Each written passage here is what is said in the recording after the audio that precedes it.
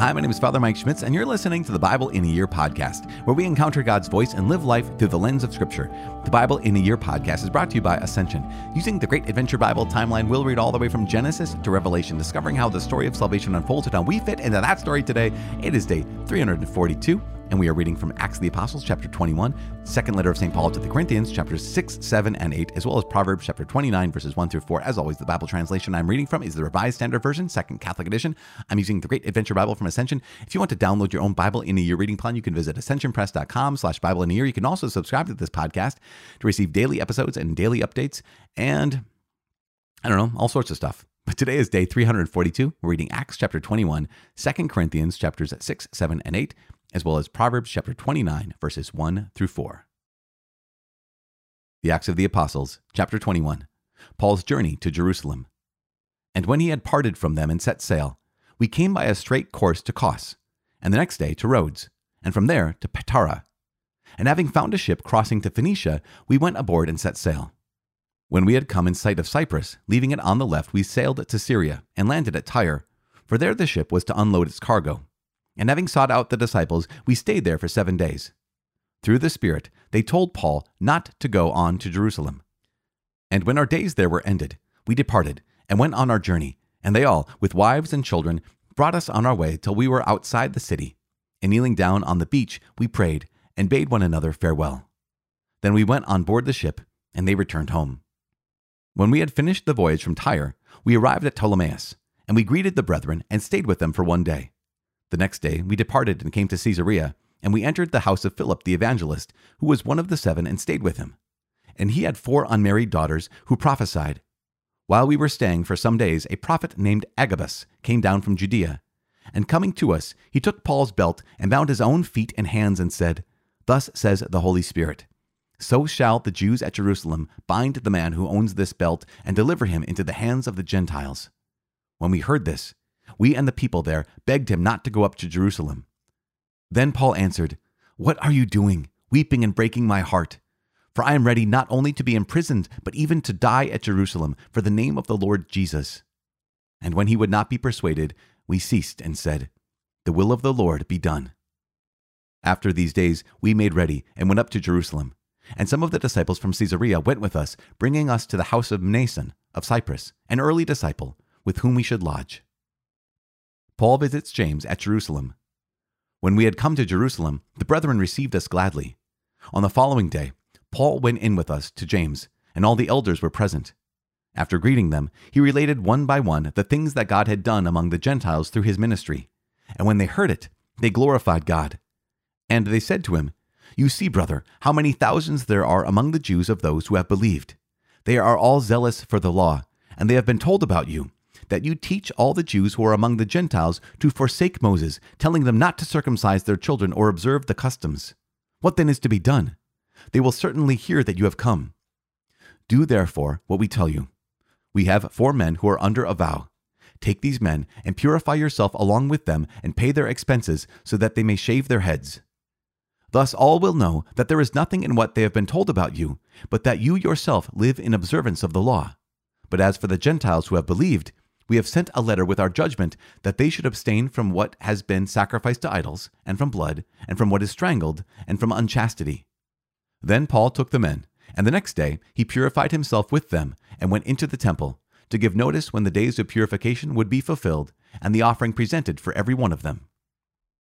Paul arrested in the temple. When the 7 days were almost completed, the Jews from Asia, who had seen him in the temple, stirred up all the crowd and laid hands on him, crying out, "Men of Israel, help!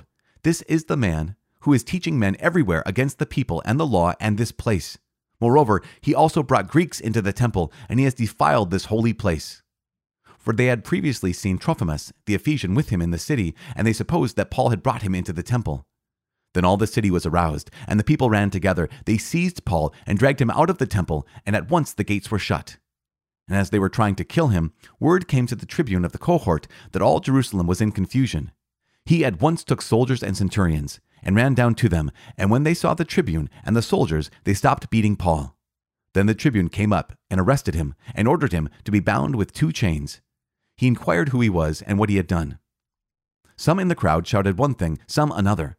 and as he could not learn the facts because of the uproar, he ordered him to be brought into the barracks. And when he came to the steps, he was actually carried by the soldiers because of the violence of the crowd, for the mob of the people followed, crying, "Away with him!"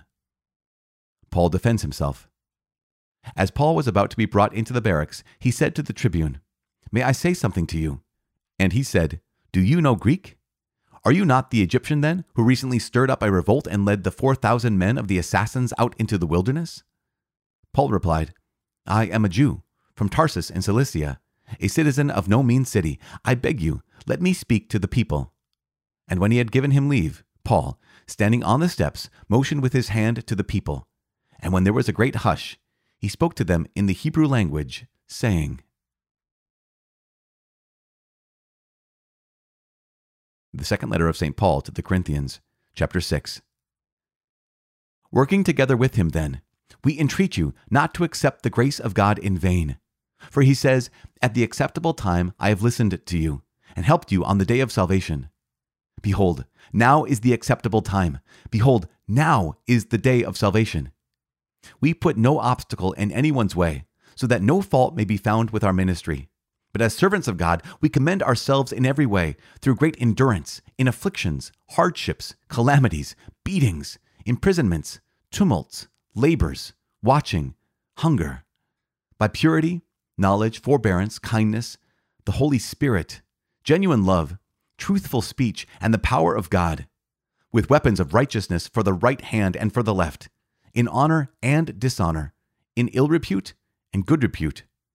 We are treated as impostors, and yet are true, as unknown, and yet well known, as dying, and behold, we live, as punished, and yet not killed, as sorrowful, yet always rejoicing, as poor, yet making many rich, as having nothing, and yet possessing everything. Our mouth is open to you, Corinthians. Our heart is wide. You are not restricted by us, but you are restricted in your own affections. In return, I speak as to children, widen your hearts also. The temple of the living God. Do not be mismated with unbelievers. For what partnership have righteousness and iniquity? Or what fellowship has light with darkness? What accord has Christ with Belial? Or what has a believer in common with an unbeliever? What agreement has the temple of God with idols? For we are the temple of the living God, as God said, "I will live in them and move among them, and I will be their God, and they shall be my people." Therefore, come out from them, and be separate from them, says the Lord, and touch nothing unclean. Then I will welcome you, and I will be a father to you, and you shall be my sons and daughters, says the Lord Almighty. Chapter 7.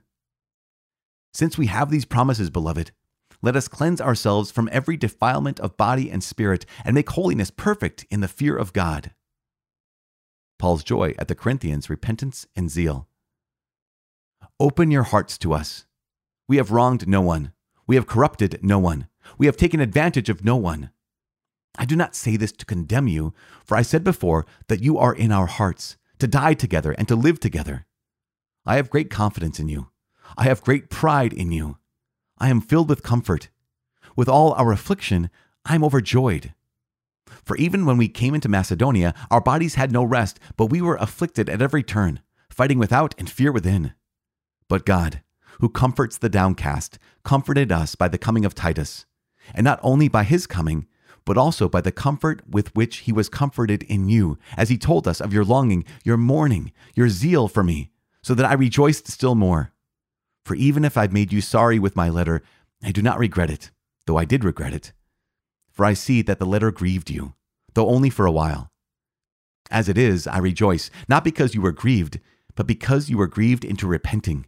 For you felt a godly grief, so that you suffered no loss through us. For godly grief produces a repentance that leads to salvation and brings no regret, but worldly grief produces death. For see what earnestness this godly grief has produced in you, what eagerness to clear yourselves, what indignation, what alarm, what longing, what zeal, what punishment. At every point you have proved yourselves guiltless in the matter. So although I wrote to you, it was not on account of the one who did the wrong, nor on account of the one who suffered the wrong, but in order that your zeal for us might be revealed to you in the sight of God. Therefore we are comforted. And besides our own comfort, we rejoiced still more at the joy of Titus, because his mind has been set at rest by you all. For if I have expressed to him some pride in you, I was not put to shame. But just as everything we said to you is true, so our boasting before Titus has proved true. And his heart goes out all the more to you, as he remembers the obedience of you all, and the fear and trembling with which you received him. I rejoice, because I have perfect confidence in you. Chapter 8. Encouragement to be generous. We want you to know, brethren, about the grace of God which has been shown in the churches of Macedonia. For in a severe test of affliction, their abundance of joy and their extreme poverty have overflowed in a wealth of liberality on their part. For they gave according to their means, as I can testify, and beyond their means of their own free will, begging us earnestly for the favor of taking part in the relief of the saints. And this, not as we expected, but first they gave themselves to the Lord and to us by the will of God. Accordingly, we have urged Titus that as he has already made a beginning, he should also complete among you this gracious work. Now, as you excel in everything, in faith, in utterance, in knowledge, in all earnestness, and in your love for us, see that you excel in this gracious work also. I say this not as a command, but to prove by the earnestness of others that your love also is genuine. For you know the grace of our Lord Jesus Christ, that though he was rich, yet for your sake he became poor, so that by his poverty you might become rich. And in this matter I give my advice. It is best for you now to complete what a year ago you began not only to do, but to desire, so that your readiness in desiring it may be matched by your completing it out of what you have. For if the readiness is there, it is acceptable according to what a man has, not according to what he has not. I do not mean that others should be eased and you burdened, but that as a matter of equality, your abundance at the present time should supply their want, so that their abundance may supply your want, that there may be equality. As it is written, he who gathered much had nothing over, and he who gathered little had no lack. Commendation of Titus. But thanks be to God, who puts the same earnest care for you into the heart of Titus. For he not only accepted our appeal, but being himself very earnest, he is going to you of his own accord. With him we are sending the brother who is famous among all the churches for his preaching of the gospel, and not only that, but he has been appointed by the churches to travel with us in this gracious work which we are carrying on, for the glory of the Lord and to show our good will. We intend that no one should blame us about this liberal gift which we are administering, for we aim at what is honorable not only in the Lord's sight, but also in the sight of men. And with them we are sending our brother whom we have often tested and found earnest in many matters, but who is now more earnest than ever because of his great confidence in you. As for Titus, he is my partner and fellow worker in your service. And as for our brethren, they are messengers of the churches, the glory of Christ. So give proof before the churches of your love and of our boasting about you to these men. The book of Proverbs, chapter 29, verses 1 through 4. He who is often reproved yet stiffens his neck will suddenly be broken beyond healing. When the righteous are in authority, the people rejoice, but when the wicked rule, the people groan. He who loves wisdom makes his father glad, but one who keeps company with harlots squanders his substance. By justice a king gives stability to the land, but one who exacts gifts ruins it.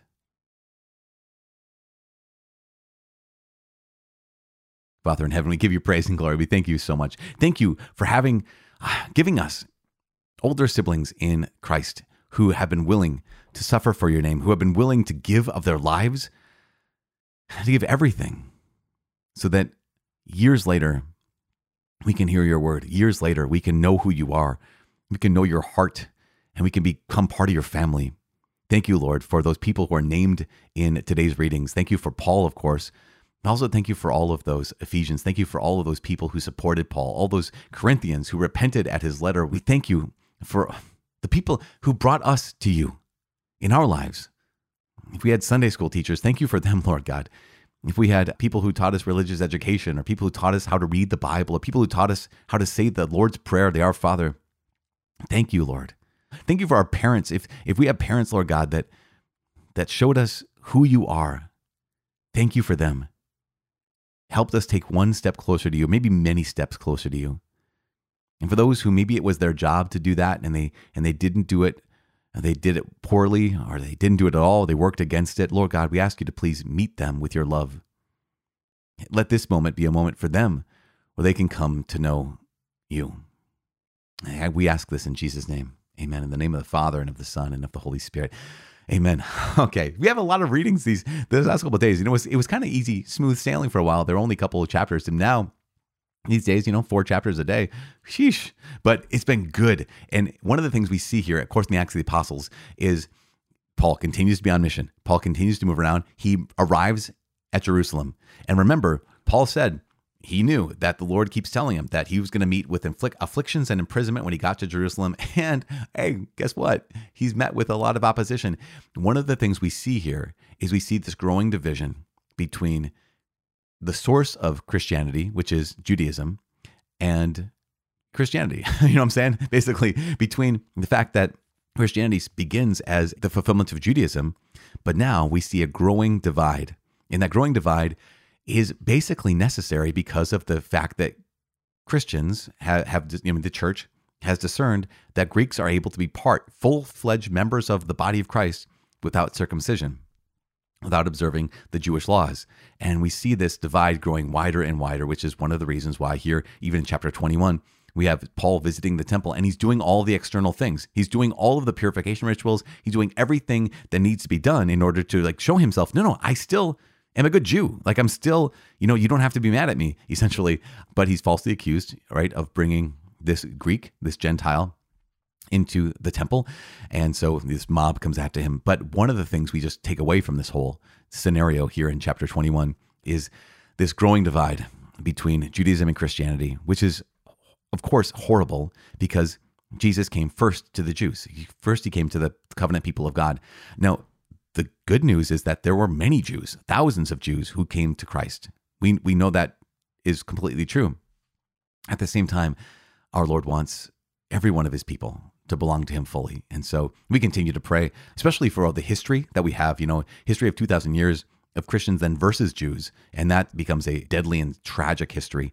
So we pray in repentance of those things, but we also continue to pray for the fact that those who are people of the old covenant, that they realize and encounter Jesus, who is the fulfillment of everything that they long for, as he is for us, the fulfillment of everything we long for. We pray for our brothers and sisters, the Jewish people.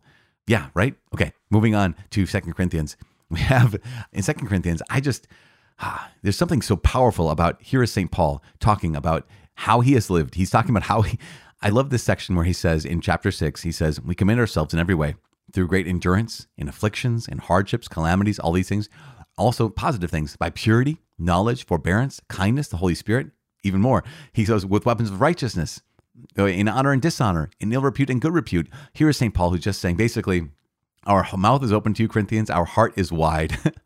And it's just, there's something so powerful about St. Paul. He's rejoicing in the Corinthians because, as he notes in chapter 7, they responded to his last letter, the first letter of St. Paul to the Corinthians, which was kind of him throwing the smack down, putting it down and saying, okay, listen, you have to stop doing this. You have to start doing this. And here are all the ways in which you are not living up to your high call of being a disciple of Jesus Christ.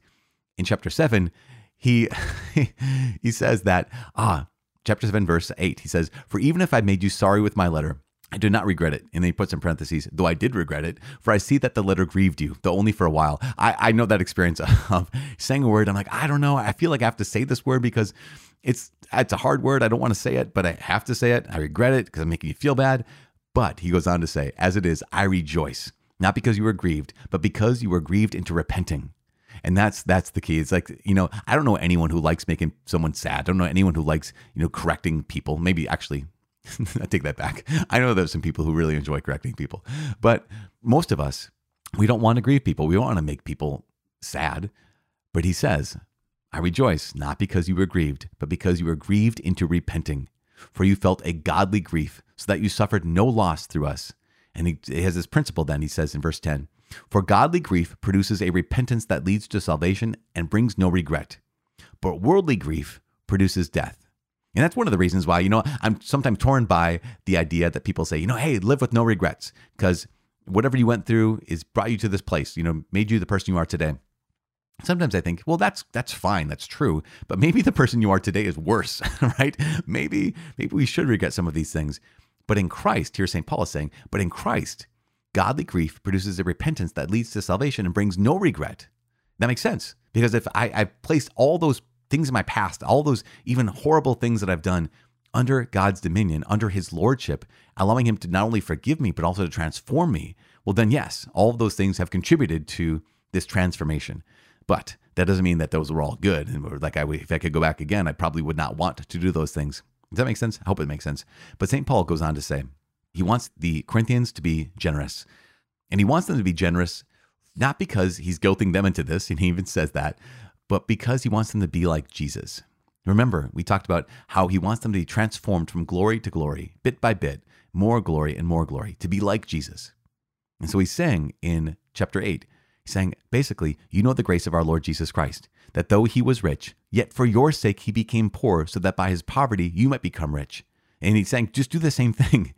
Be like Jesus. And that's the whole goal of the spiritual life. The whole goal of the Christian life is not to just live decent lives or be decent people or be nice or, pay your taxes on time and stay out of jail and wipe your nose. The point is to be like Jesus. So here's St. Paul saying, I need you to be generous, but not because I need you to be generous, but because you need to be like Jesus, who himself was so generous. What a gift it is. It's a massive gift. Here we are on day 342, and it has been an incredible gift to be on this incredible journey with this incredible community. I know that you're praying for each other because I get letters every single day that reveal miracles, like true miracles. Everything from someone just being grateful that they've been able to get this far through the Bible and their hearts have been changed, to people going to confession for the first time in years and years, to people going back to Mass, to people actually achieving pregnancy when that was thought to be impossible. All of these things have been happening because of God's grace and because of your prayers for each other. So please keep praying for each other. I am praying for you. Please pray for me. My name is Father Mike. I cannot wait to see you tomorrow. God bless.